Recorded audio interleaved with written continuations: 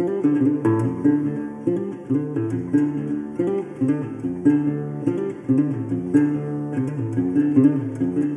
and welcome to the Adventure Games podcast. My name is Saoirse Dunbar and I'm your host.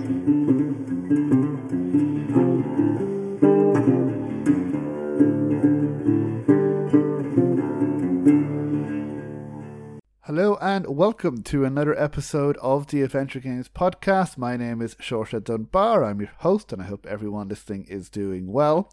Now, I'm sure as many of you know, we were at AdventureX in London at the beginning of November in 2023. We spoke about our favourite demos at the conference, and that episode is available now if you wanted to listen to that. And I spoke about some of our favourite talks as well. And but on this episode, we are going to upload some of the interviews that my friend and colleague Matt Latham of the Ask Us About Loom podcast did while he was there. So the interviews will be available here. You can also listen to the interviews on his podcast, and I would strongly recommend that people listen to his podcast. It's a really, really good podcast. So if you like adventure games, he speaks about a game with a new person pretty much in every episode. They do a deep dive into one adventure game. It can be new, it can be a classic adventure game, and I really enjoy listening to it, and I've been part of it a few times as well. But that's Ask Us About Loom. But yeah, so Matt Latham he spoke to pretty much all the developers showcasing and exhibiting their games at AdventureX, and he was kind enough to share the interviews on this podcast as well. So again, just wanted to let people know that this was done in a live environment. There was a lot of people, a lot of bit of noise in the background, but I think Matt has done a pretty good job of drowning out that noise, so hopefully you can still enjoy it as well. He did use microphones, so I think it should be okay. It's definitely audible. But yeah, so part 2 will be out next week. But in the meantime, here is part 1 of our interviews with adventure game developers at AdventureX 2023. Please enjoy. Yeah, so I'm with Jan from Artisy. Odyssey, yes, which is like a tool for narrative projects. So, first question is, why did you decide to create it? Our founders, back in the day, they were working on the Gothic series, and they discovered that there was no good tool for organizing non-linear content. So they devised, they had the idea, let's develop a tool that helps you to visually organize non-linear content. And hence the idea for Artist Draft was born. And right now we're looking at the 4th edition of Artist Draft, which enables you to, visually manage and structure non-linear content. And the nice part is to export that data into your game engine. Okay, and what engines are you compatible with?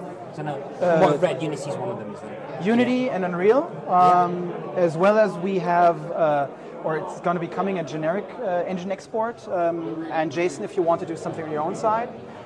So we try to be as flexible as the people who are using it. Okay, so, and I'm assuming the benefits are just easy to map out, let's say, non-linear content. Of course, and in the end, I mean, if you think about choices in your game, and you have choices that follow choices, it makes it very complicated at a certain point to actually follow through and keep a clear overview of everything. And typically most, or at least our feedback so far is that most potential customers, they use spreadsheets, which are great in their own way, but it's not the ideal tool to actually, if you have a very complex game with a lot of dependencies, it's not the best tool to actually keep an overview over complex content. Hence the visual approach, that you have everything structured, and the twist we have is basically it's kind of like folders on your hard disk. You have a top folder like music, and you have subfolders like genres and albums. And we have the same approach here. You might have a top folder, say like level 1, and then you have subfolders like a certain scene or a certain sequence, and then you have the actual single lines of dialogue or sequence that actually happens. So you can always zoom in and out between these different hierarchy levels, but you still have the complete overview. And that makes the management approach and also the onboarding of different team members easy because they can see it. And you can easily see this branch has a lot of choices, and this branch is lacking those choices because they're just one object, so we have to improve it. Okay, so have there been any games that have used it in the past? We have a couple of AAA games that have used Artistry Draft, like Hogwarts Legacy, for instance. Yep. Or also a great game if you like political choices, Suzerain from Topor Games. Yes. That's a nice one. So Suzerain was dealt with hot. Yes. Okay. Yes. I'm just thinking Gardenscapes is made, or they're using Artistry Draft. So there are quite a few different titles. It just shows the variety of games that are using actually the software. Yeah, I noticed the Disco Elysium, which is a game I played recently, was in that as well. And I can't even comprehend how they would have done that without some sort of tool. That's a really big spreadsheet. Yes, they have. We've been lucky enough to see the project in Artistry Draft itself, and there are a lot of dependencies and variables because, what's so unique about this game is that you don't have any combat at all, but you have a lot of choices and everything has consequences, and that is what makes this game or a lot of games special, that you actually feel your choices have an impact. Yeah. And it bites you at some point if you make the wrong choices, and that makes the fun part of the game where you say, damn, I wish I'd chosen I think, for example, with Disco Elysium, there was a point where it took me forever to get, I think it's, you've played Disco Elysium, so you played, okay, don't worry about spoilers. Spoilers, anyone listens to this who haven't played Disco Elysium, there's a point where you have to get into the harbor to speak to the guy in charge, and the only way I could get in was to try and jump, and I didn't have the the stats to do it, so I had to build it. It took me forever to build the stats to do that, but then I think because that's why I had my character to be quite smart and absolutely crap when it comes to physical stuff. So I'm assuming those dependencies on the skills of the player is, if the player doesn't have the athletic skill, they have to go and find the stuff. So I can see that. But it just shows how once you play with a lot of choices, how immersive a project actually can become. And in the end, that's what you're selling. It's emotions and immersiveness, right? So, and the better that is, the more the happier you are in the end with the game, and you say, I want to replay that and just try a different path. Like typically everybody, when you start playing a game, you do the good choices, because you're not a bad person, hopefully. But then depends. I know a few friends of mine that would, when they first played Fallout 3, immediately went to bomb everything. So. But then the second playthrough, you're like, okay, let me be a little evil, right? Yes. Where's my naked cat that I can stroke, and I'm going to do all the evil choices. Yes. Just of the fun of it. And the higher that replayability is, and the different outcomes there are, the more fun you'll actually have with that game in the end. Yeah. So the fun, and that means probably more of a headache towards the developers, which is probably part of the reason you developed the tool. So that may correct. So I'm assuming testing and keeping track of everything you can do through that. Yes. So okay. So in terms of fans of games, what kind of game have you played? Any kind of games recently, or have you had a chance to look around here yet to see what interests you? Or? I'm currently quite hooked with Jagged Alliance 3. Okay. So I'm basically giving a lot of people headshots right now, which is not nice, but it's fun. So that's what I'm. Before I was playing Diablo 4, which was also fun, but somehow I got distracted. It didn't quite hook me that much as Diablo 3, and right now I'm, as I said, hooked on Jagged Alliance 3. Okay. Have you had a chance to look around here yet? No, sadly not. I'm looking forward to it, but right now at this point we're still early on Saturday, so still a lot of time to actually roam around. Okay, well, it is. Well, thank you very much for speaking to me. So. Thank you very much for taking the time. No worries. Yes, I'm with Claire Morwood, one of the creators behind Asterism. Yes. So, so what's generally Asterism about? So Asterism is an interactive music video game album. So it's an album of music. There's 12 tracks, and each one has a level in the game that is basically the level is the length of the piece of music, and then you can. My idea for it was that it's as if you're inside a music video for each track. So you can interact with things. You can kind of almost as if you're dancing inside the video, I suppose, and making different things happen. Okay. So and where did the idea come from? Was it? Yeah, I guess So when I was like younger, I used to write a lot of music and like play guitar and things, and then I sort of stopped doing that a lot in my 20s, and it was a way for me to sort of reconnect to that musical side of myself. And I just also thought like it would be really cool to have a game where you could like be inside a music video, I suppose. Okay, so and what's the main of the game mechanic then? So how does it play? Yeah. So it's quite simple controls. It's just space and arrows, or just like the A button and a D-pad on the controller. And I tried to keep it to like just those controls, but then there's kind of lots of like mini games almost. So one of my inspirations for it was like the WarioWare games, where there's like lots of like very short interactions, but it's using the same kind of controls, so you don't really have to think too much about like what you're doing. It's just you press the buttons and stuff happens. So there'll be interactions like movement or collecting things or just making the character kind of dance in different ways. And there's some bits which repeat, so like in a music video or like a song, there'll be a verse which then comes back, but maybe the second time the verse happens it's a slightly different interaction, and then the chorus, which so it's sort of designed to mirror the structure of a song in that way. Okay, so is it are the songs randomised, or is it kind of like fixed? It's fixed, yeah. So it's like you sort of play from start to the end of the album. Oh, okay. So what kind of music is kind of like inspired? What kind of genre of music is the main inspiration? I guess kind of like alternative rock, sort of slightly electronic. Yeah, in terms of inspirations, I really like spacey, electronic-y rock stuff. Like, I'm a big fan of Muse, so it's like a huge inspiration for me. Yeah. And then like bands like there's a band called like M83 who do a lot of like electronic stuff. Who are very cool as well. And other just like rock music like Queens of Stone Age, and not that it necessarily sounds like that, but that's like the bands that I listen to that then probably like filter into the sort of music. Okay, so how did that work? How did that work in terms of the kind of the video game element? Then did you just like one day just realise, you can make a game based on this, or?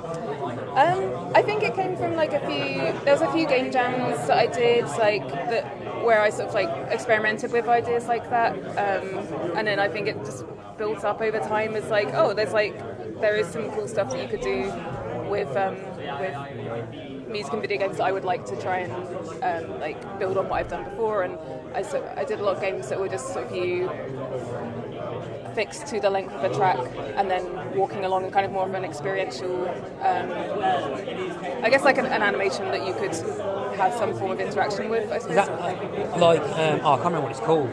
There's like a game from the PS1 era where you play like a rabbit and it was generated as you was... I don't even know that. I can't remember what it's called now, but it's... Rabbit. It's one of those, it's kind of like, it would generate the level. Based on the beats and the music, but you had to kind of like hit buttons and I can't... there's a game called like Parappa the Rapper, which I know that people recommend to me and I've not played it. I don't know if that's Parappa the Rapper is one of the... It's great. No, it's not like... It's, but I think the levels are more auto-generated. I am going to kick myself now. I'm really annoyed I can't remember what that game is. Let me know, because I would love to play it. I want to say Vib Rabbit, but I don't think it's that. Anyone listening to this now is probably shouting at me going, how the hell do you not know it's this? I'm sorry. So expanding towards like game in general. So have you had a chance, it's early at the moment, it's like first thing on Saturdays, but you've not had a chance to look around at anyone else yet, or anything? No, the only other game I'm really aware of is Windrush Tales, as I'm one of the developers on that as well. I'm just speaking to Corey. So. I'm biased, but I think it's definitely it's really good and I really like it. I haven't had a chance to have a look around yet. The ones that I can there's like miniatures over there looks extremely exciting from like the artwork, and I think I've seen like the trailer of that, and I'm very excited to just have a wander around and see what's here. AdventureX is always really fun. Yeah. So like in the past year, what kind of games have you been playing and enjoying? Has anything influenced Asterism? What have I been playing recently? For Asterism, oh my god. Blank on all the games I played.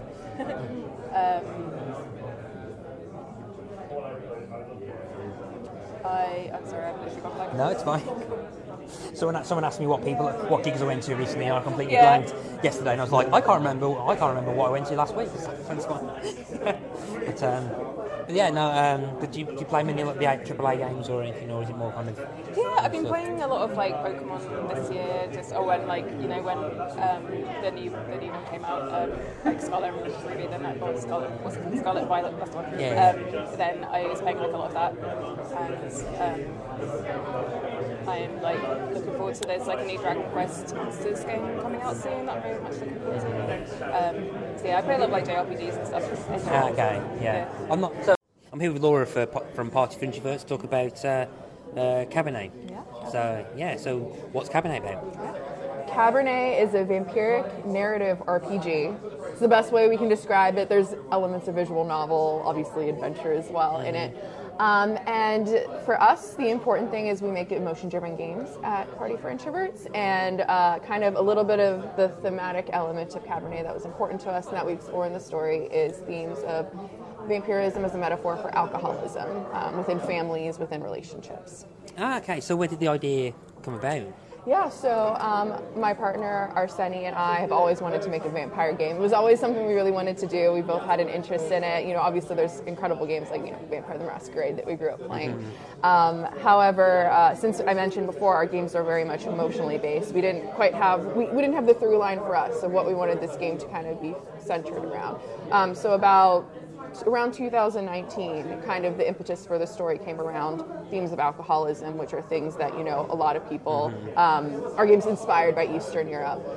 It's obviously an issue throughout the world, but as well as, a little bit more specifically in Eastern Europe. So that's kind of where we rooted the game. And just wanting to kind of explore, even a little bit inspired by personal relationships. We've had people who've struggled with it. And also just tell an engaging story about kind of, society at the time and how society's a little bit cyclical in terms of corruption and human struggles. So what's the story? So what's the basic story then?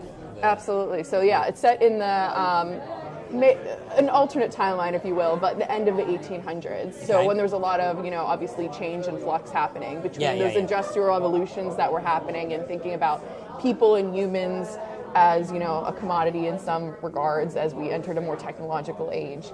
And so that's something we wanted to explore as well, just that idea, but how the human or vampiric relations, if you will, kind of existed in a small kind of community in an outskirt village. Okay, so when you're describing a game, there's like a mixture of different kind of like genres, like visual novel stuff. So how does the game play? Is it point and click? Is it point and click elements? RPG? Yeah, so I would say, I know my partner, my co-founder Arseni, probably wouldn't want to describe it as point and click, but as much as we love point and click games as well. Nicely saved in a convention full of point and click. Right. No, we do love them. We do call it a narrative RPG because, again, story is the most important thing for us. And there are elements of kind of building your skills around which characters you want to befriend, and your skills might influence whether or not you can learn, and some of these stories are told around you. So yeah, narrative RPG, a little bit of visual novel elements. I think we picked a lot of mechanics and kind of genre elements that we felt served the story the best. So we always start from story and emotion, and kind of we pick and choose from different genres. Okay. To what we feel suits best for what we're trying to tell and convey. Okay. So how big's the team? Is it just the two of you doing everything? Or? So yeah, we are the two co-founders, and so we're the two main people who are working on it. We obviously work with a handful of really talented freelancers who helped us, with additional writing for characters and background art specifically. But I'm the art director. I did the character art, basic animations. I do story editing. We wrote the story together, and my partner Arseni, he is the lead writer, as well as programmer.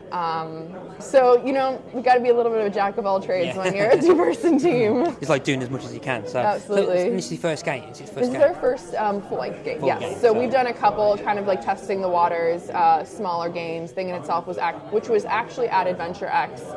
I want to say it might have been 2016 or 17. I can't quite remember the year. But we've been here before, but it was a 15-minute experience, which was actually about relating Kantian philosophy thing of itself to, I know, just, let's try another thing, to a relationship. So we've tested the waters, and we gained some skills along the way, which led us to dive headfirst into this project. Okay. So is your background in games development, or is this just like? Yeah. So my partner's is. He used to work for Sony PlayStation. So he's a producer. We're actually both producers, just a little bit different genres. I trained a theater producer, so I was actually in the theater world for many years. Even before the pandemic, and the pandemic actually didn't change it. We had chosen in 2019 that we were kind of look into this project further, but I have a background in theater producing as well as I'm a voice actor, which is helpful when you want to voice in a 1,000-page script for a game. So, half the dialogue I get to do, which is also quite fun because I enjoy that aspect, and I've gotten to do voice directing to a greater degree for the first time. So that's a lot of fun. So it gives you an idea of how a story absolutely can go and stuff and everything. Yeah. Okay, so how much of the actual story in the set and the staging of like the set pieces is it very theatre based, or is it more like? That's a good question. I think something for both of us. We've always kind of been interested in kind of just the general meld of genres, and we think that a lot of both skills as well as artistic elements are transferable between genres. So I'm sure that my theater experience has absolutely played into thinking about how to craft a story, how I want the characters to be.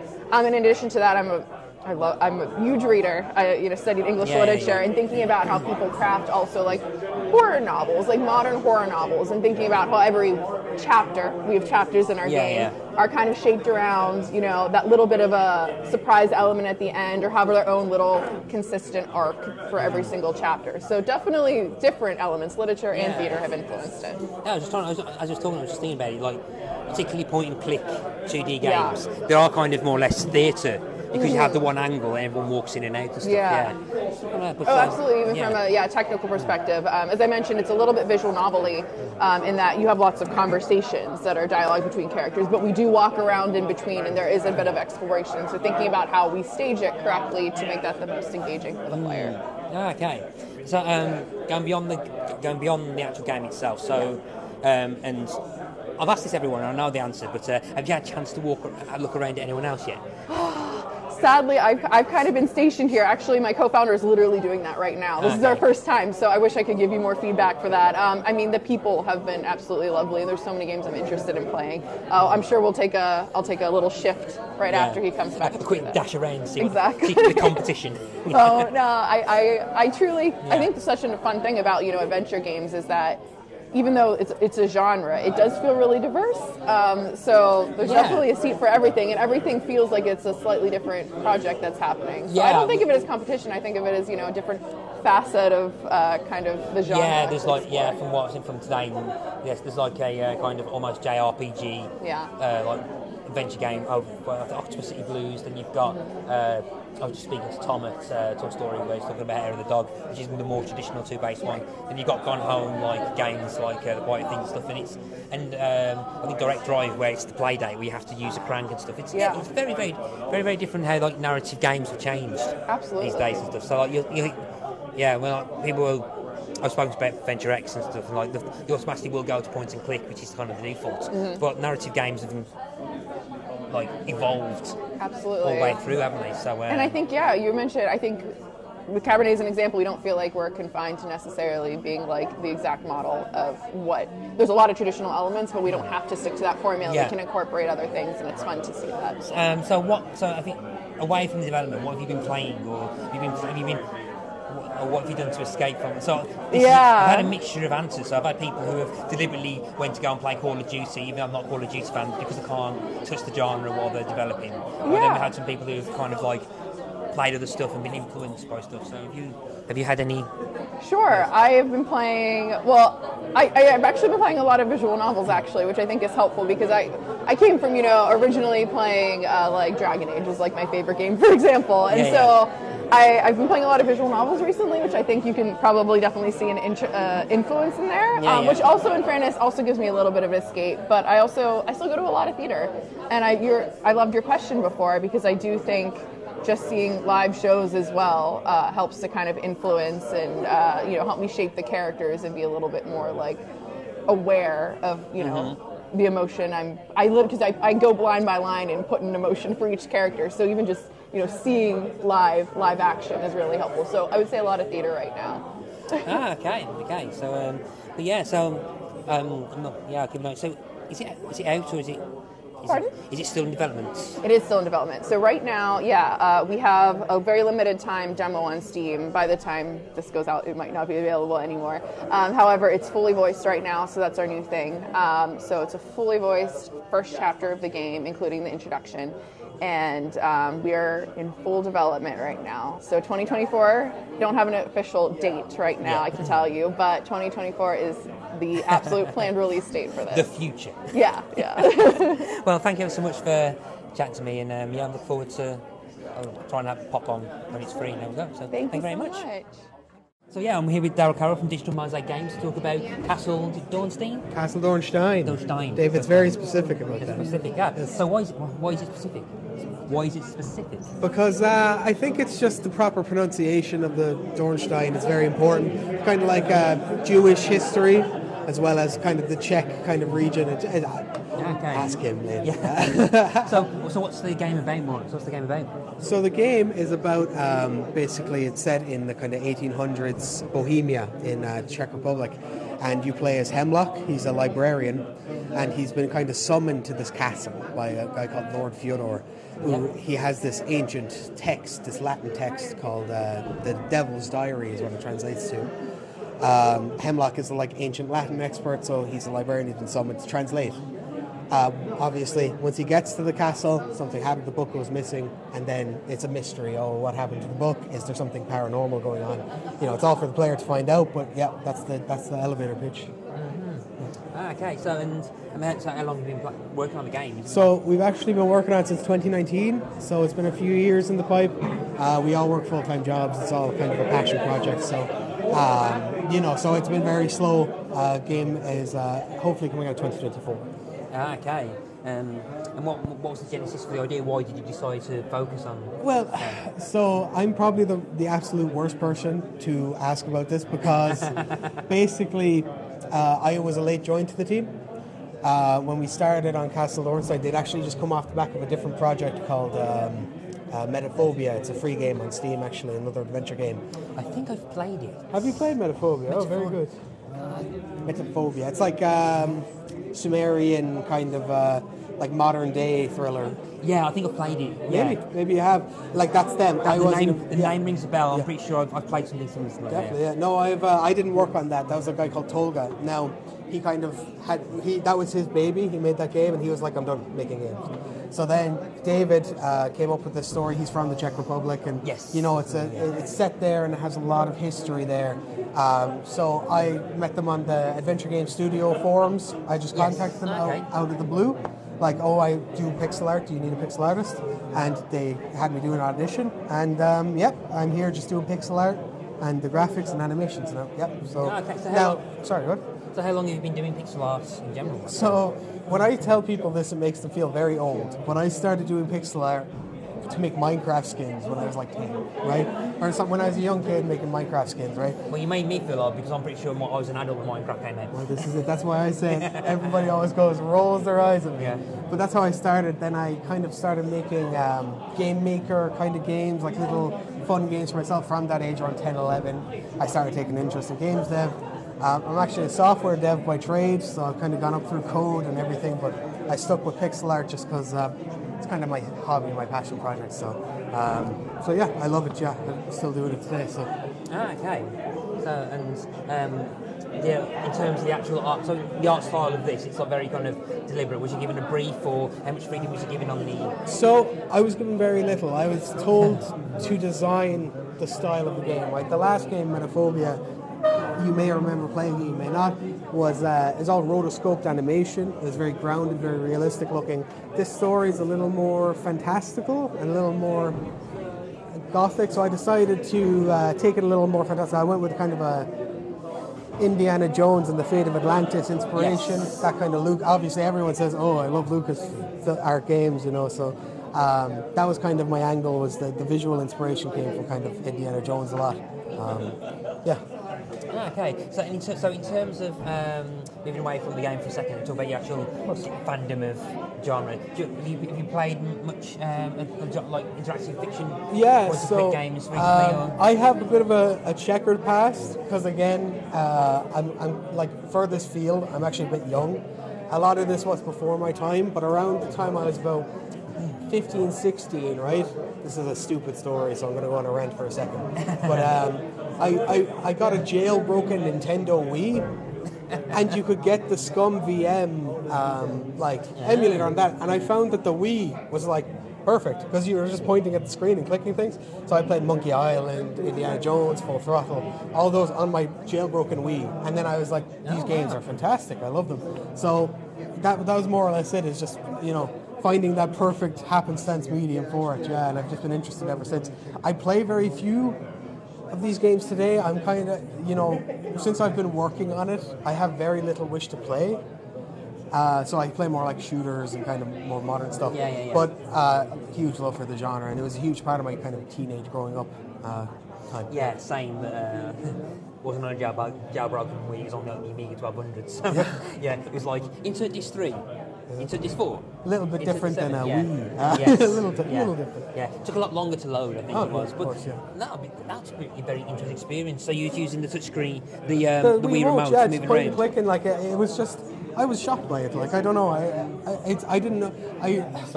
Downloaded this thing. I didn't know what to use it for. I had this new thing. I just said, hell, I'll try it. And if you have a Wii at home, highly recommend. There you go. Monkey Island on the Wii, banger. Have you had a chance to walk around and look at the other stuff? We have been non-stop since we got here this morning, to be honest. Now, I have had a glance around, and my God, some of the... Like I mentioned there, I'm an artist. Some of the pixel art in here makes me want to cry. I want to rip down all these banners and hide it all away because it's so good. What is it? The one over here, The Haunting, or I can't think of it, but there's a... But yeah, there's so many amazing games on display today. Yeah. Okay. Well, thank you very much for... Thank you very much for having me. Yeah, cheers. Thanks very much. Thank you. Yeah, so I'm here with Mariola for Clem. So what's the basic idea behind Clem? Clem is a Puzzlevania adventure game where you control a little doll, a ragdoll, that you wake up in a cellar of an empty and abandoned house, apparently abandoned house, and then you need to explore and look for the house because a voice tell you, hey, you wake up and bring me beauty. So the whole game you are going to gather like pieces of information, clues, solve some riddles, puzzles, and like follow the voice to unravel what is happening to the house, who are you, who's the voice, and what is your purpose, and and what is everything. Like a gradual mystery box type thing, so you reveal what's happening. Yeah. Okay. So when did the idea start? What kickstarted the idea? So. Yeah, this is all based in a short story I made for the university while I was a student.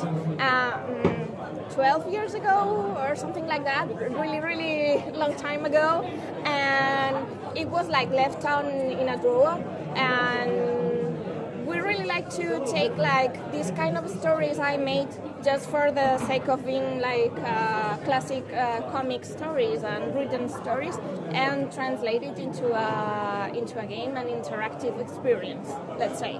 Okay, so this is the first game you've worked on? Or? No, it's the fourth one. Okay. We have already 3 games published.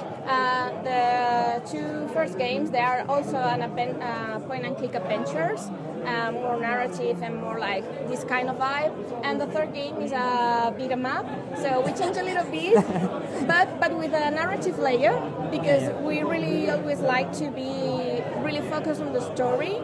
So we try to combine different kinds of gameplay to tell what we are think is the most important thing you need to know about the game. So we try to adapt the gameplay a little bit. That's interesting. So you've gone for the gameplay mechanic that suits the story. Yeah. So Yeah. So this wasn't a beat 'em up then. Yeah. Yeah. Okay. So how did you find the transition between the different styles? Was it interesting to go to be beat 'em up then back to this? Was it easy to? Yeah. It was like it was like supernatural to flow from one to another, and people always is like asking about to go more like old school us. So we are happy to really like make our comeback to the to more to the genre. Yeah. We don't know we are going to nail it because this is a little bit different because it's more a moody adventure. It's not like super heavy on dialogue and not super heavy on talking to other characters. That kind of vibe of more the classic point and click adventures. This is more like on this kind of modern twist of the adventures. More you navigate with a 3D controller. So it's kind of like how walking simulators have like for the last like 10 years, like from when Gone Home was here. You're a solitary person like, walking around. With Edmund Finch and that kind of stuff. But like you're in the third person view type thing. With the 2D graphics. I think that's like a natural development of the genre. So you can kind of have storytelling that's not just constantly dialogue heavy and stuff, not text based. There is text and there is voices, but you don't need to talk to other characters. You get the information for your own thoughts as a person and also as a character, because you have a notebook and you take notes and you have like these ideas you get from the character that merge with your own ideas as a person. Oh, okay. So, branching away from the game for a second. So, have you been playing anything recently that's been influencing this, or have you been playing anything to try and take a break from this at all? So, what kind of games have you been playing? Wow, I've been on a hiatus of playing games because we've been developing the game for 3 years. So right now the game is already done. We are working on the Switch port.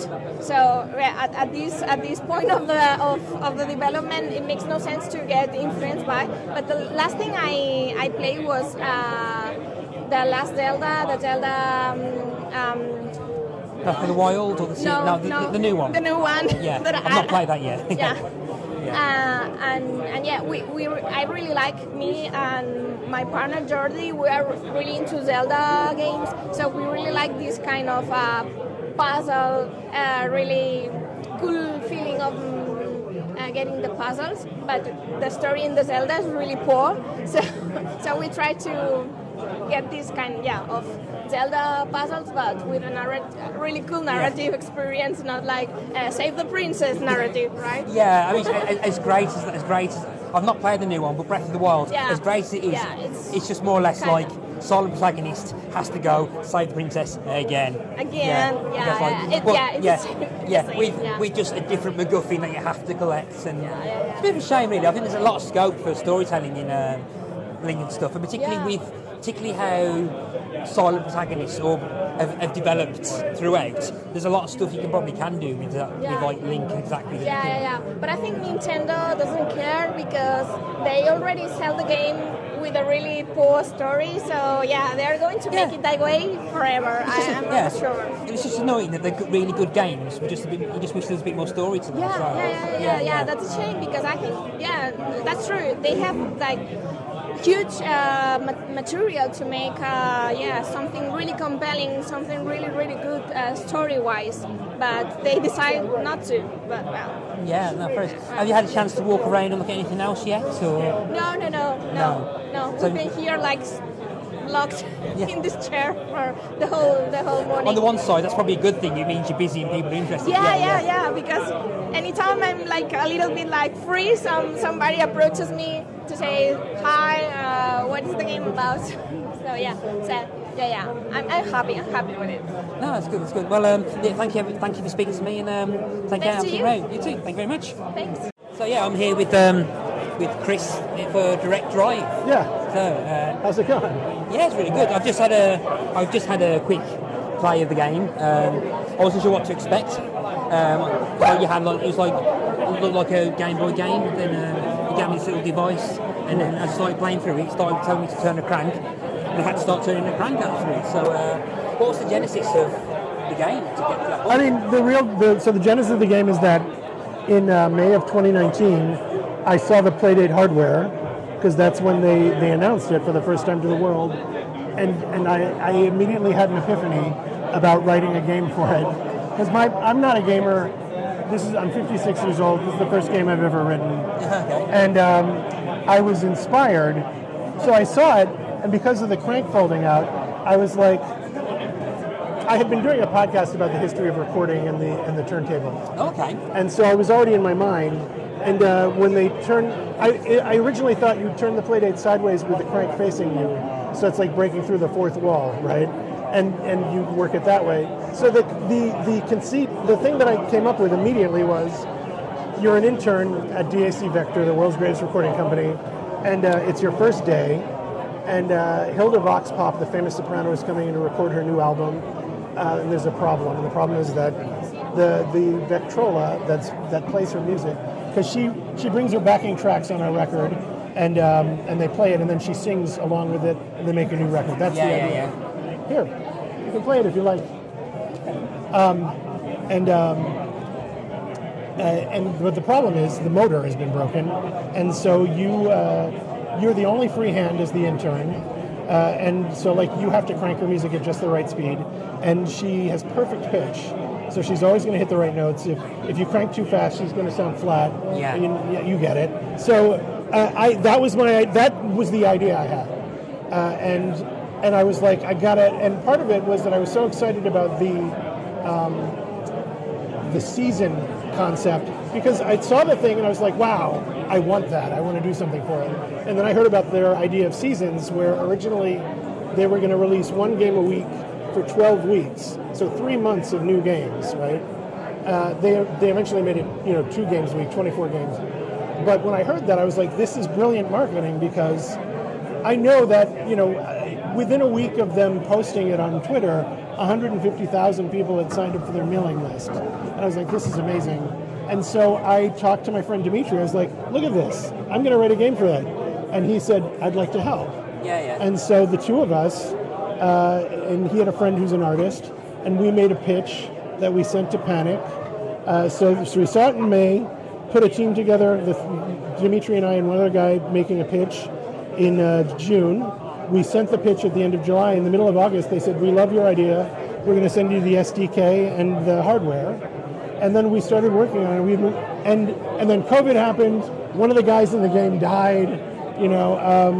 The supply chain stuff happened. So finally, and in a really weird way, all of those things were beneficial for us, because it gave us more time to work on the game.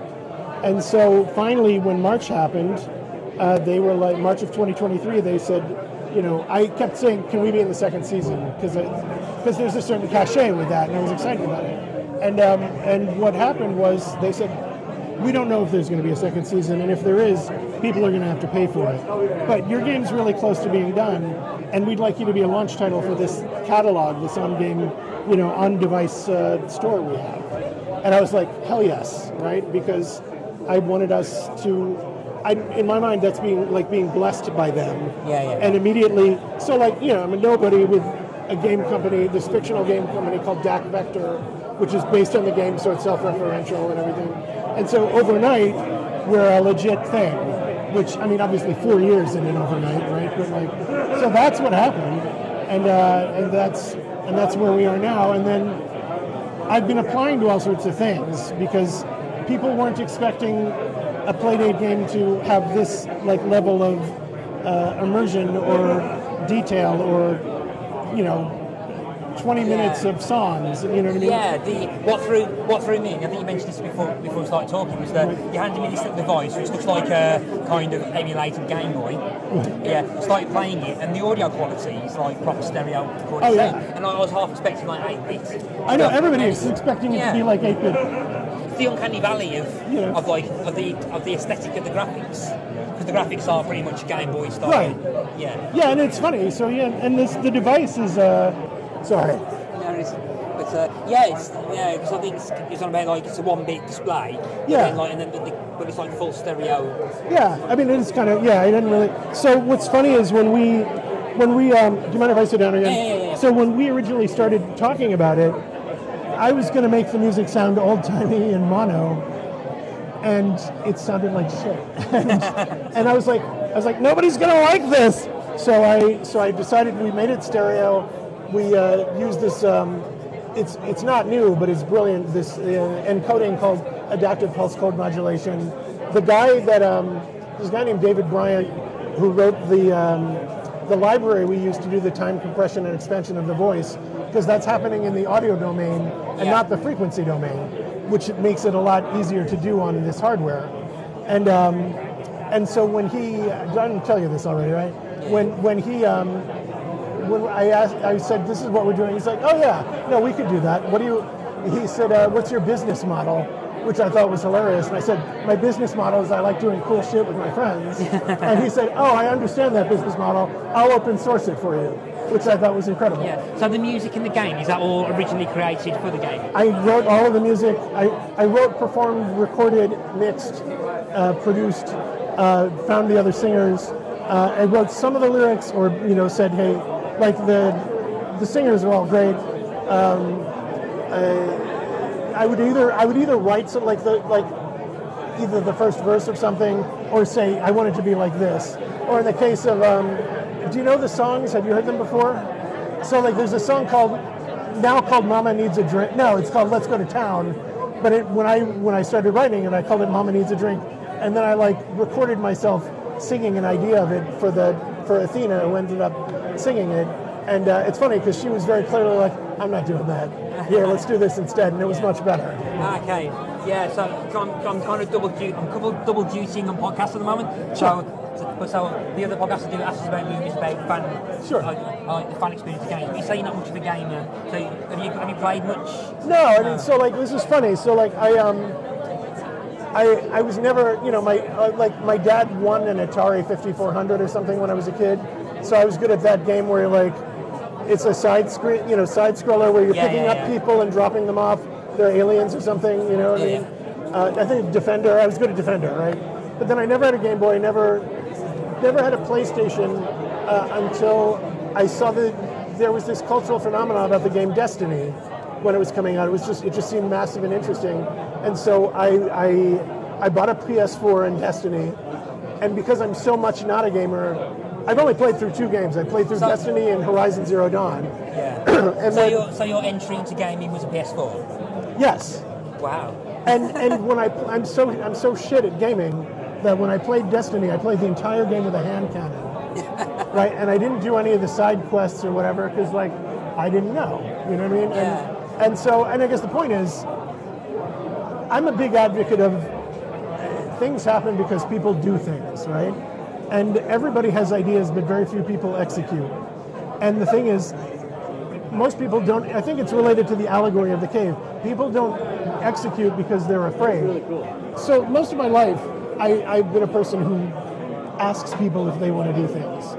And, when I was a kid, my mom was like, why don't you, so my mom would be like, why don't you let them call you?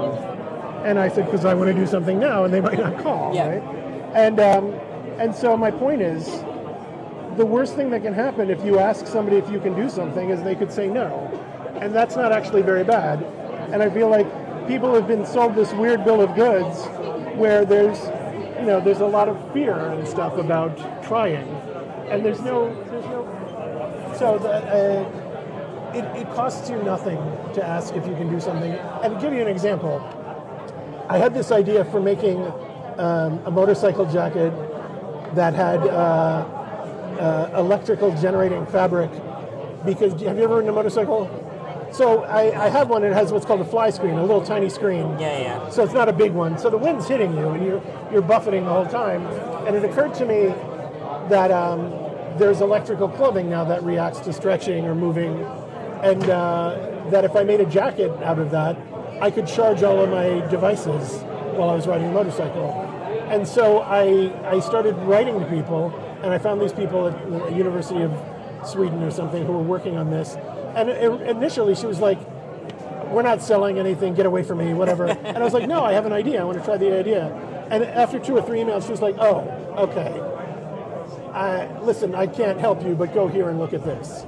You know what I mean? And she totally helped me. And my point is, I don't know if people have been told you can't do something or they're afraid of getting laughed at or whatever, but so many things in the world have happened because people have tried. You'll try? Let me reset it for you. It's reset. You're good to go. Press the A, and then you're going to keep pressing A for a while. Does that make sense, what I'm trying to say? Yeah. Sorry, there's a lot going on. Yeah, no, it's fine, yeah. But it's better to be busy than not. Yeah, no, exactly, it's great. Yeah. This is the first time I've ever exhibited a game anywhere. And this seemed right up my alley because it is a narrative game. And I think it's got a very unique USP as well. And I think that's quite attractive. It's got a very unique aesthetic. It's got a very, compared to everyone else, it's got like you have to use like a little portable device to use it. Right. Yeah, and that's got quite attractive. So like, by the time, I've probably edited it say, but quite a few times you've had to stop because you've been talking to people. Say that one more time. A few times when we've been talking, you've had to cut because quite people have been interested and you've been telling people to. Which is great. And they say it's better to that, and it's quite. It's one of the more interesting games seen so far today. So that's very kind of you. Thank you. Yeah, thank you ever so much, Chris, for speaking to me, and I look forward to. I look forward to hearing this. Thank you very much. Well, thanks, Matt. No worries. Testing. Yeah, that's fine. Okay. So I'm with David and Sophie Younger from Foolish Mortals. So, so how you find the day so far? Really good. This is the first time we've ever exhibited our game anywhere, and it's the first time we've seen people play it in person anywhere. So it's exciting. Really exciting to see people play the game and watch live reactions, which we've never had before. So, okay. Really although at times frustrating when we see them hover over the correct hotspot to interact with, and then move the mouse somewhere else. When no, go back. But you don't want to give it away. You kind of watch yourself smile and then Yeah, very similar to conversations I've had with other devs throughout the day, where like I've asked them like, what's it like looking at people and like watching people playing, and like going, well, it's probably the best quality assurance you probably ever get for exactly. Free play testing. Yeah. And when they laugh at the right places, that's very rewarding. Yeah. So, how did the idea of Foolish Mortals come across? Well, for me, I've wanted to make an adventure game since I was 5. So when I was 5 years old, I used to draw out scenes on paper, cut out hotspots and blue tack them onto the scenes so that my friends could play the adventure games that I've made. So I've always known that I wanted to make an adventure game. And then when COVID came about and kind of everyone paused for a while, I realised, well, this is a good opportunity to go and achieve that dream that I've always wanted to do. And so, we just jumped into it. I think originally I came up with 3 story possibilities for the adventure games that I wanted to do. One I really wanted to do, one I sort of wanted to do, one I didn't. I thought maybe. And I actually went with the third one, the one I wasn't extremely passionate about, because I thought it's my first game. If I'll make mistakes, that's okay. But then as I've worked on it, it's just the passion has grown and grown, and the game has grown and grown, and I'm really proud of it. It was going to start off as a really small project, because it's the first adventure game we've ever made. And then it just got bigger and bigger as we got more and more into it, and So it's just the two of you guys doing it, or is it? It's just the 2 of us that are full time on it, and then we have loads of people we've contracted for the artwork. We work with an amazing animation studio in Cardiff called Jammy Custard Animation, and then we have like 4 background artists, character artists, musician, a graphic designer. It's quite a big team. There's 20-something people in total. So for something that was supposed to be just like a small, exactly. Let's just test see if I like making adventure games. Yes. Okay, it's turned into this massive, 2-figure. Turns out I really like making adventure games. And I'm writing, directing, producing, and then Sophie is doing all of the programming, and this is the first ever thing she's programmed as well. So that's been a fun learning curve. So I used to just have a quote normal job. I used to be a primary school teacher, and then I went on maternity leave and started programming the skeleton game when David first started coming up with the ideas, and found out that I just really loved it, and so essentially didn't go back to work after maternity leave. So did you have any programming backgrounds at all before you started? It was just a case of I need to keep myself busy while pregnant. That was pretty much it, yeah. And I knew he was working on this game, and originally he wanted to program it himself, which would have made the project take about 10 years rather than that was a terrible idea in retrospect. So I'm very relieved that Sophie is an amazing programmer. I've only recently started messing around with Ren'Py or Python programming stuff, and I'm like, it's suddenly just grown and grown for something that was supposed to be an example, like a proof of concept thing. Yeah. And it's like, if I added this and stuff, and it's like, it's me and the hours. I'm like, oh my god. I'm like, yeah, it's like loathing past me for making these decisions. Right. So Food Smallest, well, what's it about? So it's set in 1933 Louisiana. You Yeah. play Murphy McAllen, who comes to the island of Devil's Rock to try and find the lost treasure of Belmore Manor. Mm-hmm. And Belmore Manor is a big estate house where 30 years ago, an entire wedding that was taking place at the house suddenly and mysteriously vanished. And with it, the location of the lost treasure of Belmore Manor went too. When you get to the island, you're directed to a witch doctor in the bayou, and he tells you that if the ghosts of the house are the only people that know where the treasure lies, you're going to have to summon the ghosts and ask them where it is. But when you do that, you also summon an evil phantom who's determined to find the treasure before you, and it becomes a race to who gets to it first. Ah, okay. And so my next question is why did you go with the art direction and like the rhythm? Was that always meant to? I wanted something that looks like Broken Sword, or just? That's the thing. I think Broken Sword is one of the most beautiful games ever made. So I knew I wanted. It's actually a mixture of. We went with Broken Sword style line work, but Monkey Island style colouring. So all of the deep blues for the skies, the rich oranges, and for the warm lanterns. You say that, because I think, listeners, you can't actually see what I'm doing looking at the moment, because someone's playing it at the moment. But the character models have all got that kind of Revolution, kind of like very kind of nice, like 90s style look. The animation's a lot smoother. I think. Well, it's been like 30 years before Broken Sword. But the moment you said Monkey Island colouring, well, one, you've got the Curse of Monkey Island fonts, which Curse of Monkey Island's my favourite game, so that's immediately going to that. It's actually it's a slightly different font. It's not the exact same one. Yeah. Although for legal reasons. as a little factoid, it's the same one that's used in Nelly Lot 2. Ah, okay. So yeah. But I think and as soon as you said Monkey Island, I mean the scene that's on now, it's very Blood Island-esque from. I think the map screen as well was like a very beautiful looking map. And stuff, and the part screen as well that kind of show up between each part of the game. That's very Monkey Island. And the puzzle structure as well, rather than a linear Broken Sword structure, we've gone with a kind of multiple goal structure, so you've kind of always got something to work on if so you get a bit flip stuck. between, like you get stuck. The multi-path type thing. Okay. So what's the tone? Is it comedic? Is it serious? Is it? It's not a comedy game, but it's got comedy moments in it. It's like the Broken Sword. So the comedy comes from like the eccentric characters you'll meet and the strange situations you get into.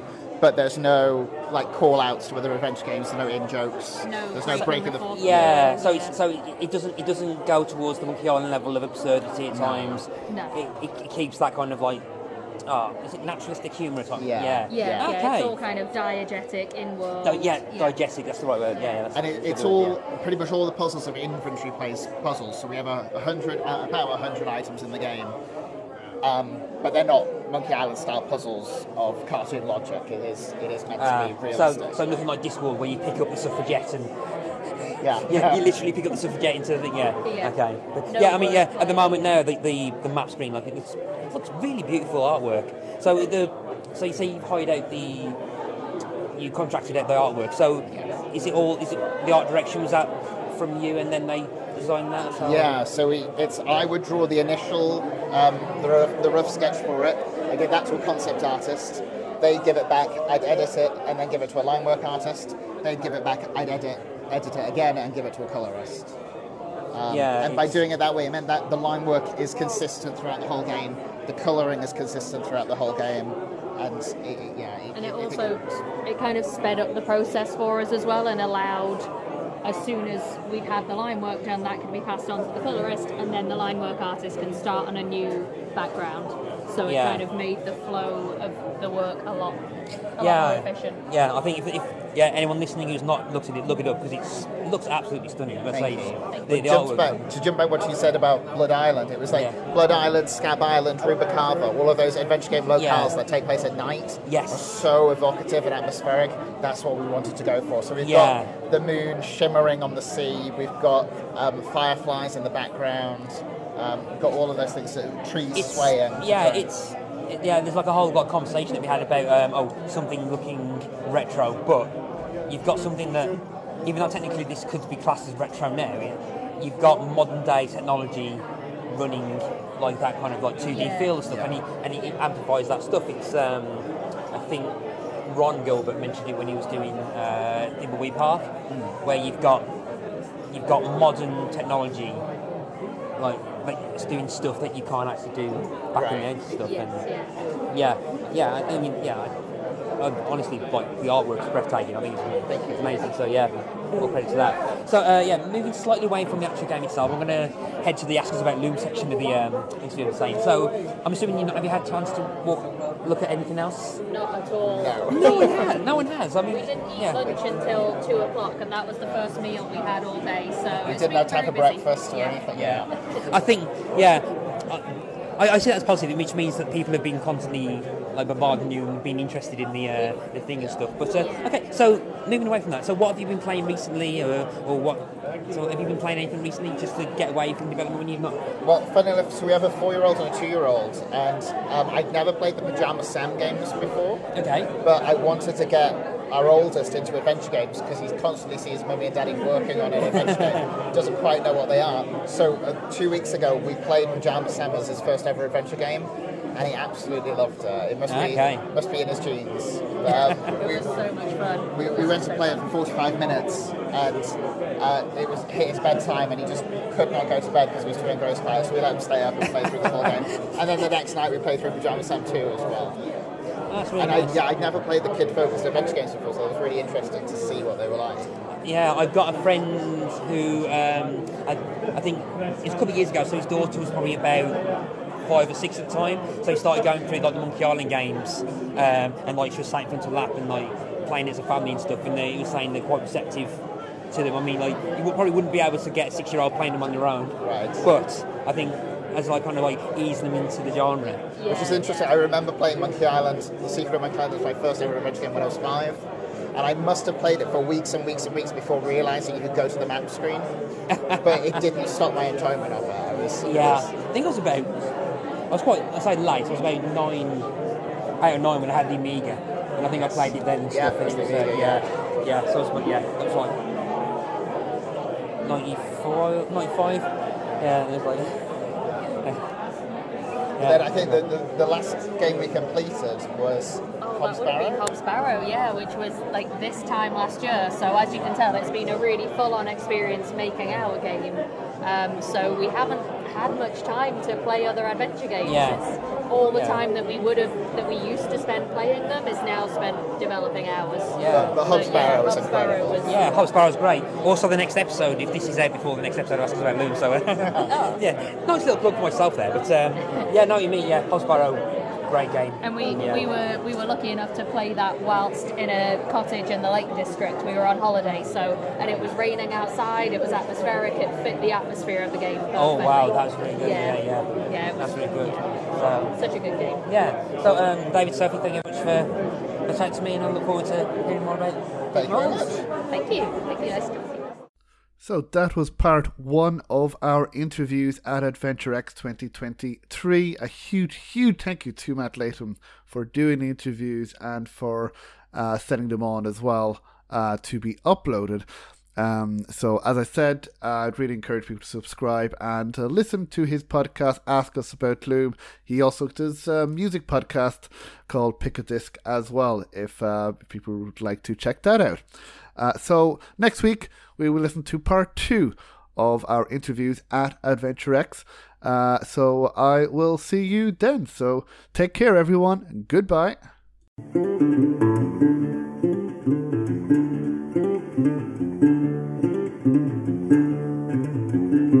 So if you like the Adventure Games podcast, then please subscribe, rate, and review. Wherever you listen to podcasts, please leave a review on iTunes if you can, as every review helps, and reviews will help get the word out, especially for adventure game developers who appear on the podcast. Now, you can also follow me on social media. You can follow me on Twitter at AdventGamePod. You can follow me on Facebook at Adventure Games Podcast. You can also follow me on Instagram at Adventure Games Podcast as well. And we're also on Discord at Adventure Games Podcast. So if you our adventure game developer or adventure game player, you can follow us there. So again, please feel free to retweet and share podcast episodes and the podcast to people who you believe may enjoy it. And you can also find more information about the podcast on www.adventuregamespodcast.com. So until next time, thank you.